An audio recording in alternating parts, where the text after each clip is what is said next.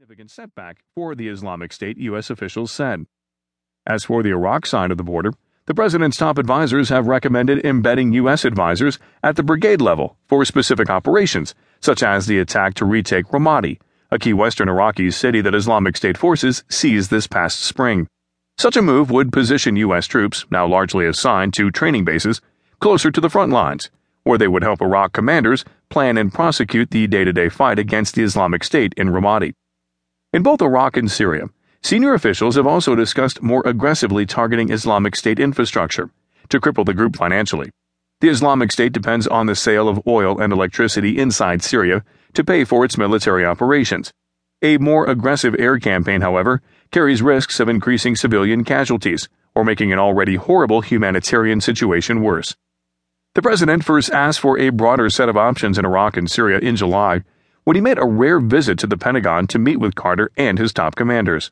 The meeting came 2 months after the fall of Ramadi, a time when the White House was more open to the expanded military force than it had been earlier in the campaign.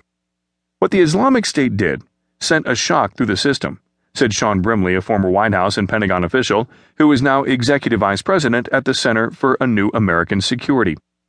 Following that meeting, Carter asked his generals to develop detailed options for Iraq and Syria, and they were forwarded to the president last week. At the same time, top Pentagon officials were generating new plans for the White House to keep troops in Afghanistan beyond Obama's presidency. Earlier this month, Obama said 5,500 troops would stay in Afghanistan in 2017 and prosecute counterterrorism operations against the remnants of al-Qaeda and the Islamic State, a major shift from his earlier vow to bring home virtually all American forces before he left office. Pentagon officials say Carter has presented the White House with more detailed proposals for responding to the Islamic State than his predecessor, Chuck Hagel. Philosophically, he's always been more forward-leaning about using the military, said a senior defense official who, like other officials, spoke on the condition of anonymity to comment on internal discussions.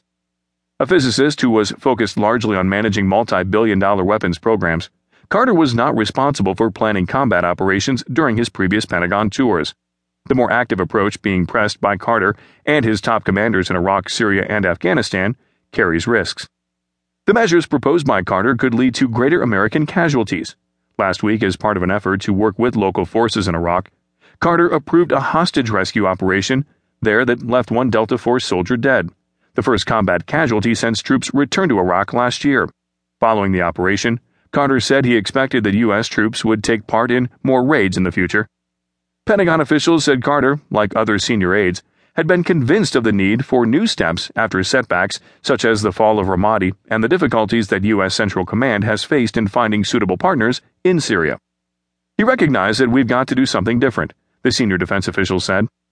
The White House declined to comment on the options being considered by Obama. The biggest problem facing Carter and Obama is that the increase in American military commitment would be unlikely to produce any major changes to the political situations in Iraq and Syria that have given rise to the Islamic State. In Iraq, the United States is fighting the Islamic State alongside Shiite militias, some of which are backed by Iran. Just across the border in Syria, Iran-backed Shiite militias are fighting in support of Syrian President Bashar al-Assad, who is barrel-bombing civilians and battling the moderate rebel groups that the United States is supporting.